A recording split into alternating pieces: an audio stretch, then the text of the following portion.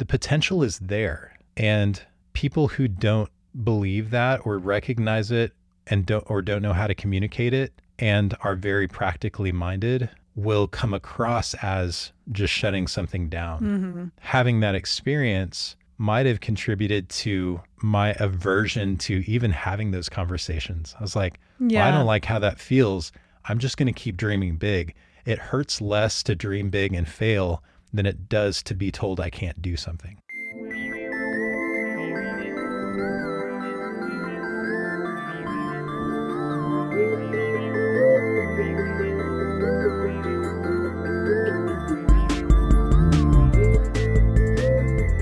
Welcome to In the Boat with Ben and Rachel. I'm Ben. And I'm Rachel. And this show exists to be an encouragement and a motivator for people who are creative and trying to get more done with their creative work, trying to feel like they're worthy of producing and sharing work. We want to encourage and help creators and just speak from our own experiences. And hopefully that makes you feel less alone or like, wow, I really have it together compared to those people. So today's topic came from some comments we got last week, and I should have written, because I know there were some questions in there. Maybe it was a comment, but one of our viewers last week, Simeon, made some comments about some things that we were talking about with dreaming big and really specifically to do with the things that I was talking about wanting to do with the launch of this podcast and some ideas I had around that. And I thought, wow, that would be a really interesting topic to cover because, you know, I have kind of these big aspirations and these big ideas. And then there are other people who would look at that and be like, oh, okay, well, let's slow down a little bit here. Scale down. Yeah. And so I want to talk about the difference between those things in our relationship. I feel like there's kind of a good complementary system going on. And at the same time, I also recognize like I've got some baggage that I bring to the way that I think about dreaming big and making big plans and stuff like that, where I tend to not always receive well the advice to scale back and be a little bit more practical and that kind of thing. And I don't know, do I ever tend to challenge you to think or dream bigger than you usually do? Or do you feel like you've got a pretty good relationship with that already? I don't know that we've actually talked about some of that stuff in a really long time. So I feel like whenever I talk about dreams, I'm a little more tentative than you are maybe. So I feel like the times that we've actually talked about it, you have a certainty about the dream coming true and stuff. And I'm more of like the reserved, if it happens, I'll be super happy. But if not, like you try not to get, and it probably goes back to childhood baggage and stuff too. Just like, don't get your hopes up because they don't usually come true kind of thing, you know? So I think we come from a little bit different places in that. Well, let's go back in time a little bit because I had some things that I was reminded of as I was thinking about this topic, some very specific instances from my childhood. And so I was, my babysitter, I can't remember, I must have been, I don't know, like 7 or 8 maybe. And I remember we were driving somewhere and I had a notepad and I was drawing. And at the time I had gotten into this phase of like drawing and mapping out amusement parks.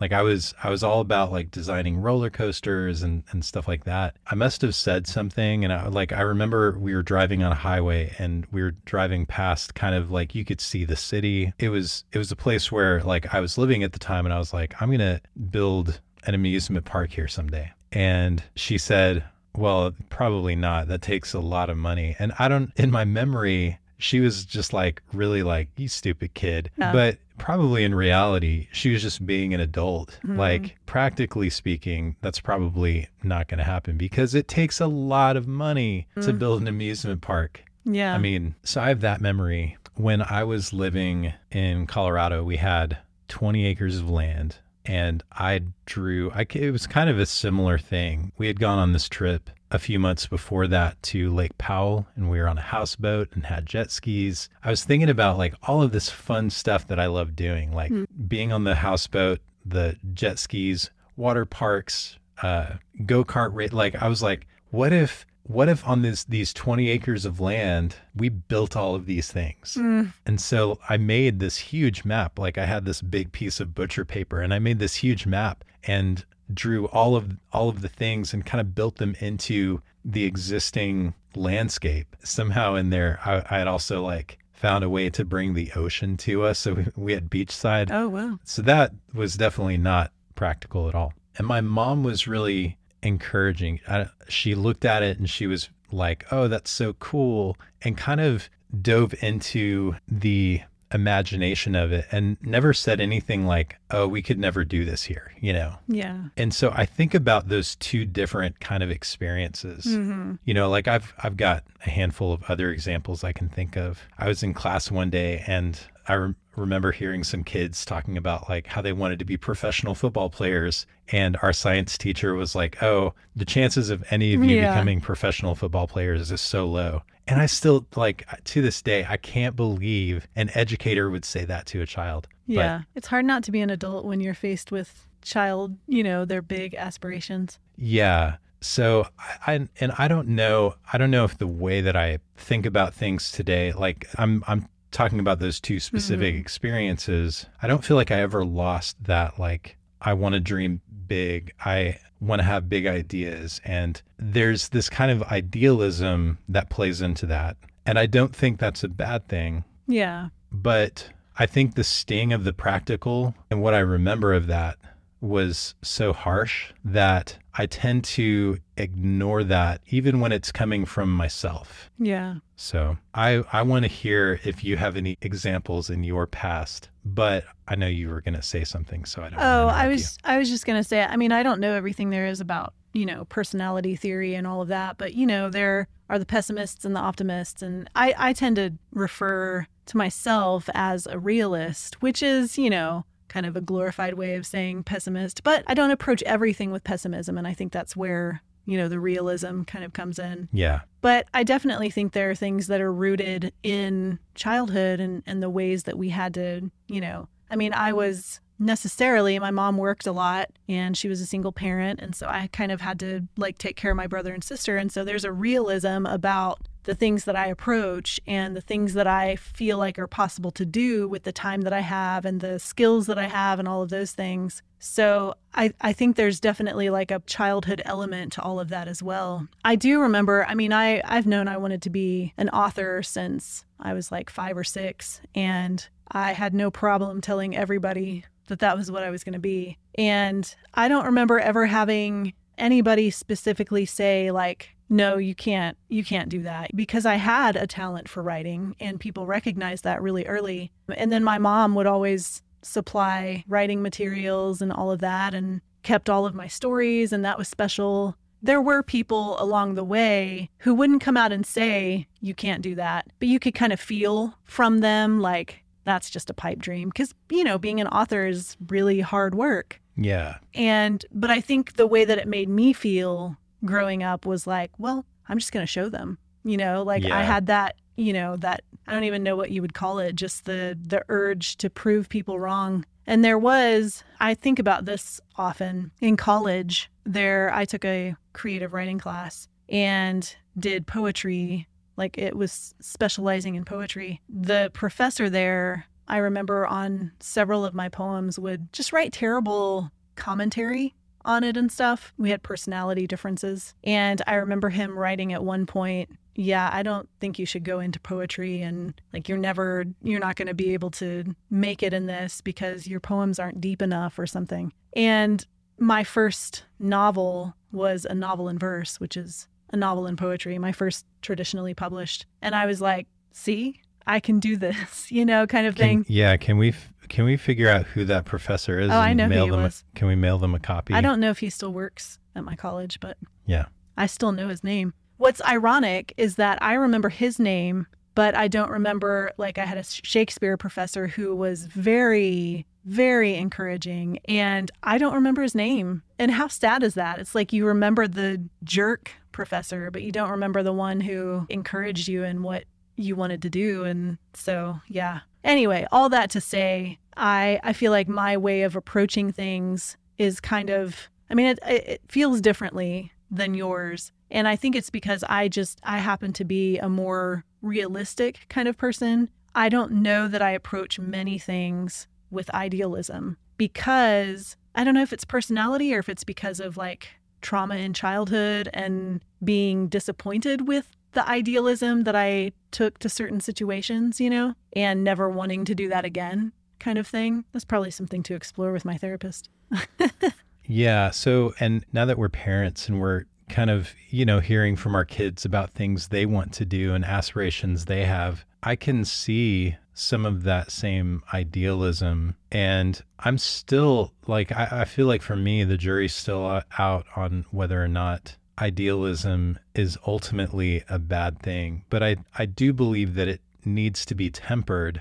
I do too. I think they both need to balance each other out, because if all you do is approach things with idealism, you don't look at the real picture and take the necessary steps that it takes to get to that dream, Or if your dream is too big, you don't know the benchmarks to get to the big dream, because there are smaller things along the way. And I think that's where my gift kind of comes in with your dreaming big, is that I can see the things that we were talking about with this podcast. I can see the necessary benchmarks that we need to cross before we take it to something bigger, Yeah. So bringing it to this real example of the podcast, what we were talking about was after we've recorded 6 episodes, we're streaming these live right now. So there are people who are getting to listen to this and watch it before we actually publish the podcast on podcasting services. But when it launches, we will have recorded 6 episodes. And I wanted it to be an event. I wanted it to be something that we could build some excitement for and invite people to, and have a live stream experience like this, have some giveaways.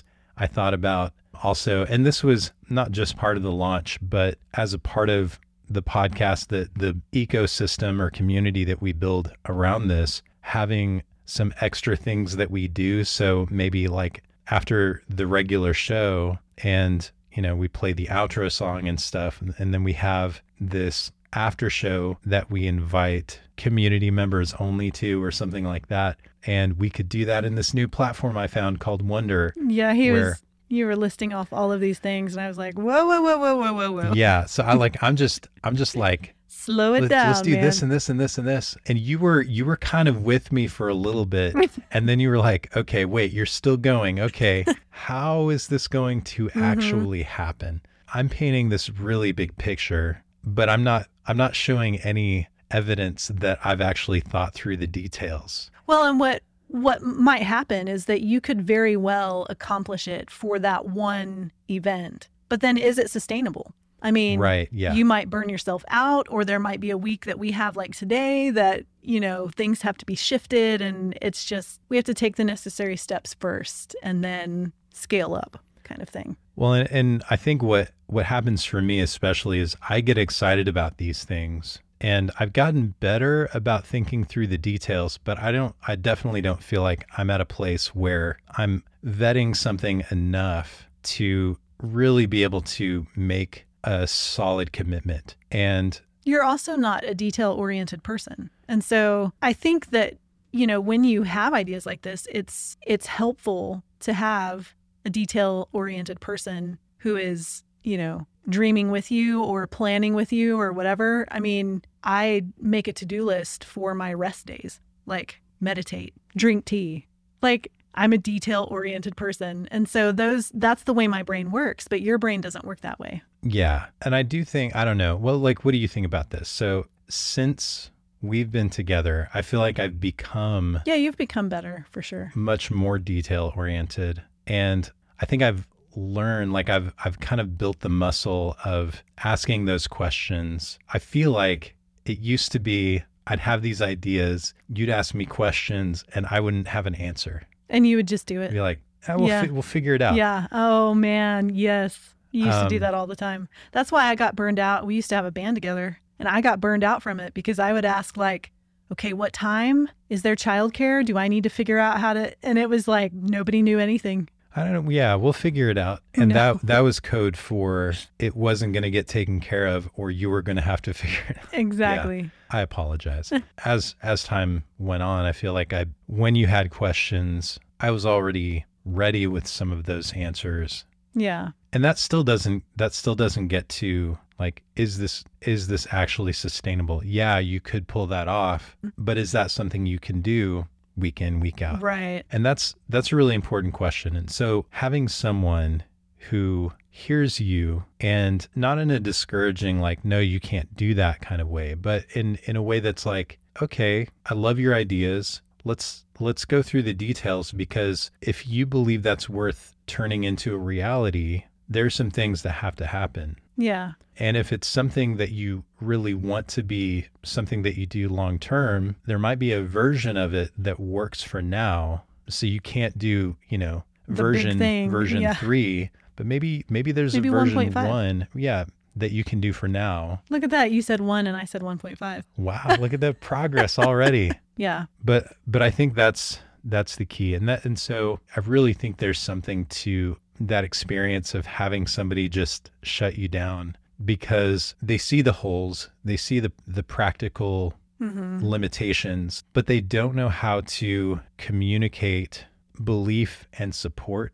Because I think what's true is, for most people, their dreams are really just a matter of working out those details in the right circumstances over the right amount of time, and that the potential for reaching those dreams, or for accomplishing that thing, or for me having, this version of the podcast that I want to have, the potential is there. And people who don't believe that, or recognize it, and don't know how to communicate it, and are very practically minded, will come across as just shutting something down. Having that experience might have contributed to my aversion to even having those conversations. I was like, well, I don't like how that feels.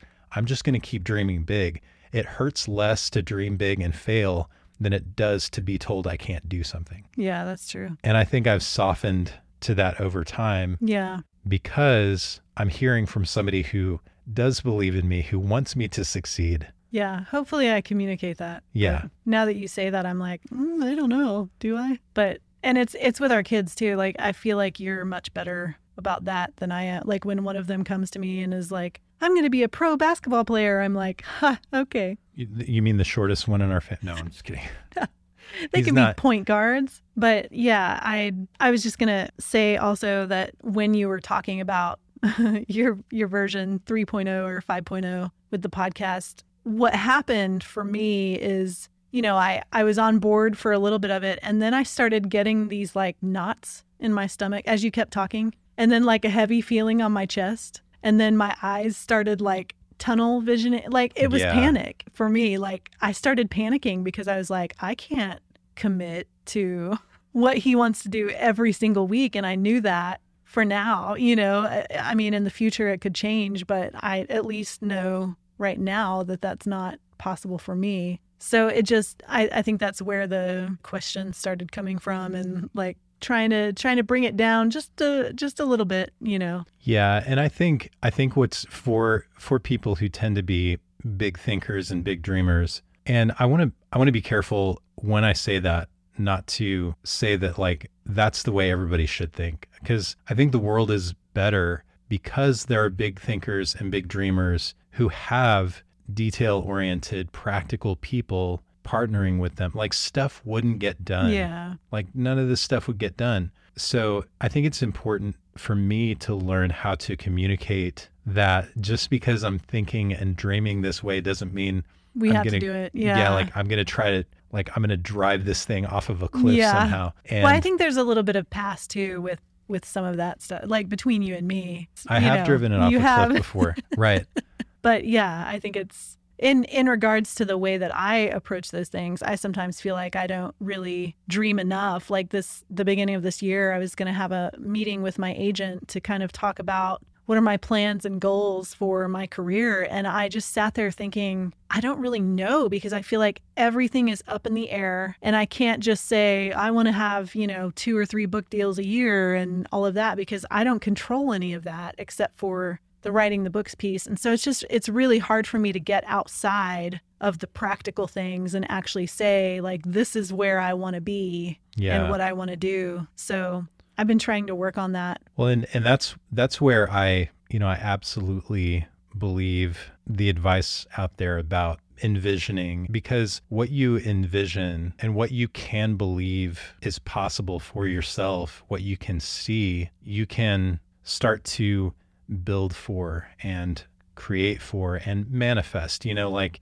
I don't know how, like there are a lot of people that talk about the idea of like manifesting. So what's really interesting, I was listening to a TED Talk this morning. This is somewhat related. It was talking about stress. The speaker said that there was a study where they measured, it was some group of like 1,000 people or whatever, and they asked questions and took various measurements for like stress levels. And then they asked people what their thoughts or feelings were or beliefs were about stress. And what they found was the people who believed that stress was a negative thing actually ended up having more health problems. Oh, yeah. I've seen all that research. Yeah. Versus the people who didn't think stress was a factor, regardless of the actual amount of stress, the circumstances they were in and stuff. So that was really interesting. And there's also, like the whole placebo effect. Yeah. It's so mysterious to me how that works. Well, the mind does a lot of stuff. I was actually reading in another book about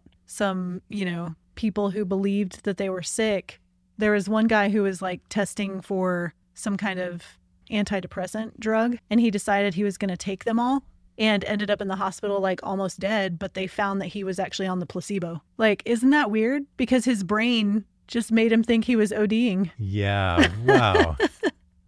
It's like, this, weird. This is that it. Was, I've done that it. was Yeah. in The Biggest Bluff, Maria Konakova's book. I just finished it, and I was like, dang, because poker's all about, the mental game. So it was just really interesting because the way that the brain, I don't know, I've never tried in volleyball in high school and stuff. They'd make us like envision, going, I was a spiker, so going up to the net and spiking the ball and stuff. And there is some data out there about like shooting free throws and practicing and like you have to build the foundation of actually having the physical connection with the muscle But then they found that like somebody who envisioned themselves doing that actually received some benefits as if they without had even done practicing. the actual practice. It's really weird. So The brain anyways, is- all that to say the whole manifesting thing and envisioning, I think there's really something legitimate to building the practice or the skill of envisioning and dreaming big for yourself. Because I think what happens is if you don't believe something is possible for you, you won't take certain actions. And even if you are very practical and like you could build a really solid path to whatever that goal was, you wouldn't build it because you couldn't see it for yourself. And so I think on the other side of it, that's something that people who are really practical could benefit from, is working on that skill. So like I'm kind of having to work on it from the opposite direction, where like if I really like, I can believe something is possible all day long, but if I never actually build the road map to get there, then it's not going to happen. It's not possible. Yeah. Well, I wonder if there's a difference between the things that my brain knows are possible and the things that I actually allow myself to believe are possible. Because I was just thinking about how I still, like, even though so much in publishing depends on other people, I still like get back to work and crank out stories. I'm not stopping, And so it's almost like my brain is leading the way and I'm kind of reluctantly dreaming that, oh, this is a book that will be published, kind of. It's like you're casting into the future kind of thing. I don't know. That's really interesting. I'm going to have to maybe explore that a little. Like maybe my brain knows more than my consciousness knows. I don't know. How does that work? Yeah, I know what you mean. I think I get where you're going with that. So there's what you are aware of. Yeah. And what you kind of understand subconsciously. I think sometimes those things overlap. What you're aware of and what you believe and think subconsciously just happen to exist in the same place. But I think there are a lot of beliefs and ideas that live in our subconscious that we got from our environment somehow, watching TV shows or whatever, that we're not necessarily like immediately aware of, but they do shape our behaviors. They do cause us to choose one thing over another thing. And yet like we don't fully understand why we made that decision or why we behaved in that way. So that's super fascinating. So I think it's absolutely possible that somewhere in your subconscious, you might believe something more for yourself than you are consciously aware of. Or even that I consciously allow myself to consider as a hope or a dream. It's almost like my aware self is blocking it off because it doesn't want to get hurt kind of thing, you know? Mm-hmm. It's weird. Wow. This is like a psychology show. I'm just kidding. You know what does help though, for me especially, is meditation. I love Apple Fitness Plus, and they've done a really, really great job with their meditation. And they have a lot of guided meditations where they kind of take you through some of these, you know, you envision things and you dream things, and they have some creativity ones that are really good. So just a little plug there. I don't get any money from Apple Fitness Plus, but we are not sponsored by Apple yet. Dream big. Yeah, right. Well, this was a really interesting conversation, and I feel like it's actually given me more to think about than it has answered questions necessarily. But I'm hoping that regardless, you know, for you who are listening, regardless of where you find yourself on that spectrum of like big dreamers or practical thinkers, I think there are some things that we've learned, that you and I have learned in our relationship together, and almost kind of by accident. Like I haven't as purposefully as I would like to set out to be more open to practical thinking and stuff like that. But I feel like I kind of learned something about myself in this conversation today. Hopefully for you who are listening, this was enlightening and challenging in the right ways. So, all right. Well, that's going to do it for this show. Thank you so much for listening. If you want to learn more about this show, you can go to intheboatpodcast.com. While you're there, sign up for our email list. We're going to let you know about things that are coming up, any special events, that kind of thing. Rachel, if people want to find you online, where can they go? RachelTolson.com. Yep, that's where all your writing and stuff lives. Yep. You got some exciting projects in the works. Yeah. Do you have anything coming out soon?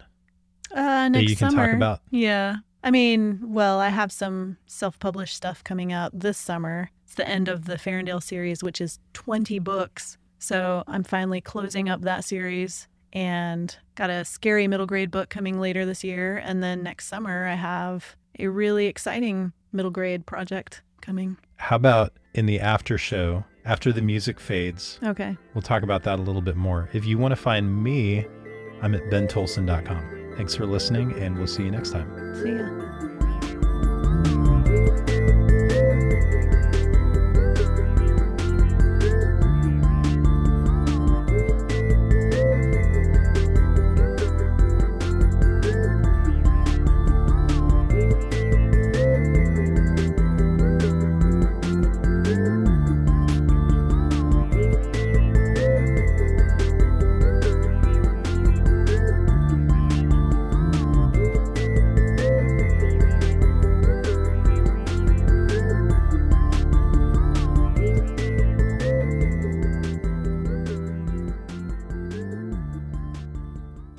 All right, so you have a lot of really exciting stuff coming up. What I want people to hear about specifically is your Ferndale series. So your last 2 books are coming out. It's going to close out this 20-book series. Yeah. But talk to me like I'm somebody who's never heard of the Ferndale series.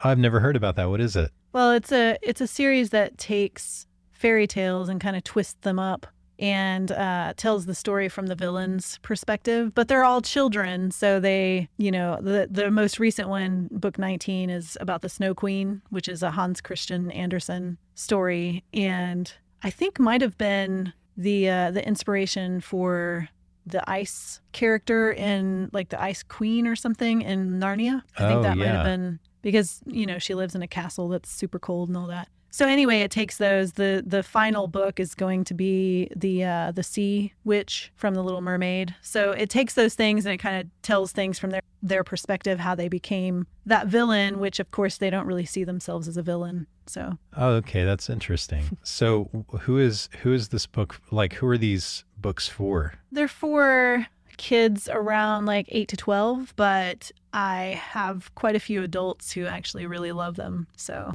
it's really for anybody who enjoys fairy tales. There's a story that is threaded through all 20 of them about, a king and queen and princess and all of those other characters who come into contact with the fairy tale characters and stuff. So it's kind of fun for kids to guess who these people are and all that. So I have actually used some nursery rhymes as well. So you'll be able to see certain I think one of the characters in book 19 is Jack from Jack and Jill went up the hill to fetch a pail of water. Oh. So yeah, it's fun to put all these things together. Yeah. And so, these are all, they're not just like fairy tale retellings. They're all original stories that happen to feature. Yeah, they feature the villains. Yeah. Yeah, the villains of fairy tales. So if I wanted to read where the first book in the series, what is that one called? It's called The Treacherous Secret. Okay. So that's where everything begins. It's like the catalyst.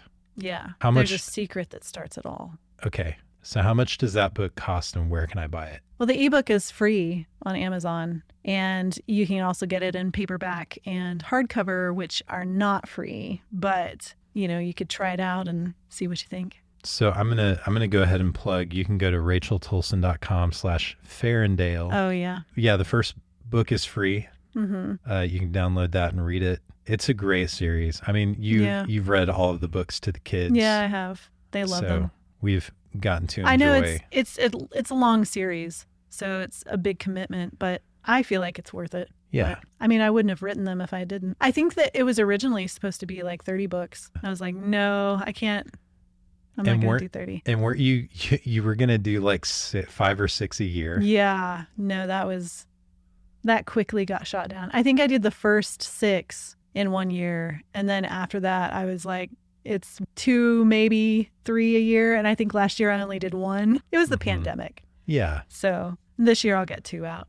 So the last 2. Awesome. Yeah, check that out. racheltolson.com/Farendale. Thanks again for tuning in. Yeah. Thanks for listening to me talk about my books. Well, and that's the thing. I mean, maybe we'll do sponsors at some point with this show, but I think more than that, I want to keep this kind of in the family.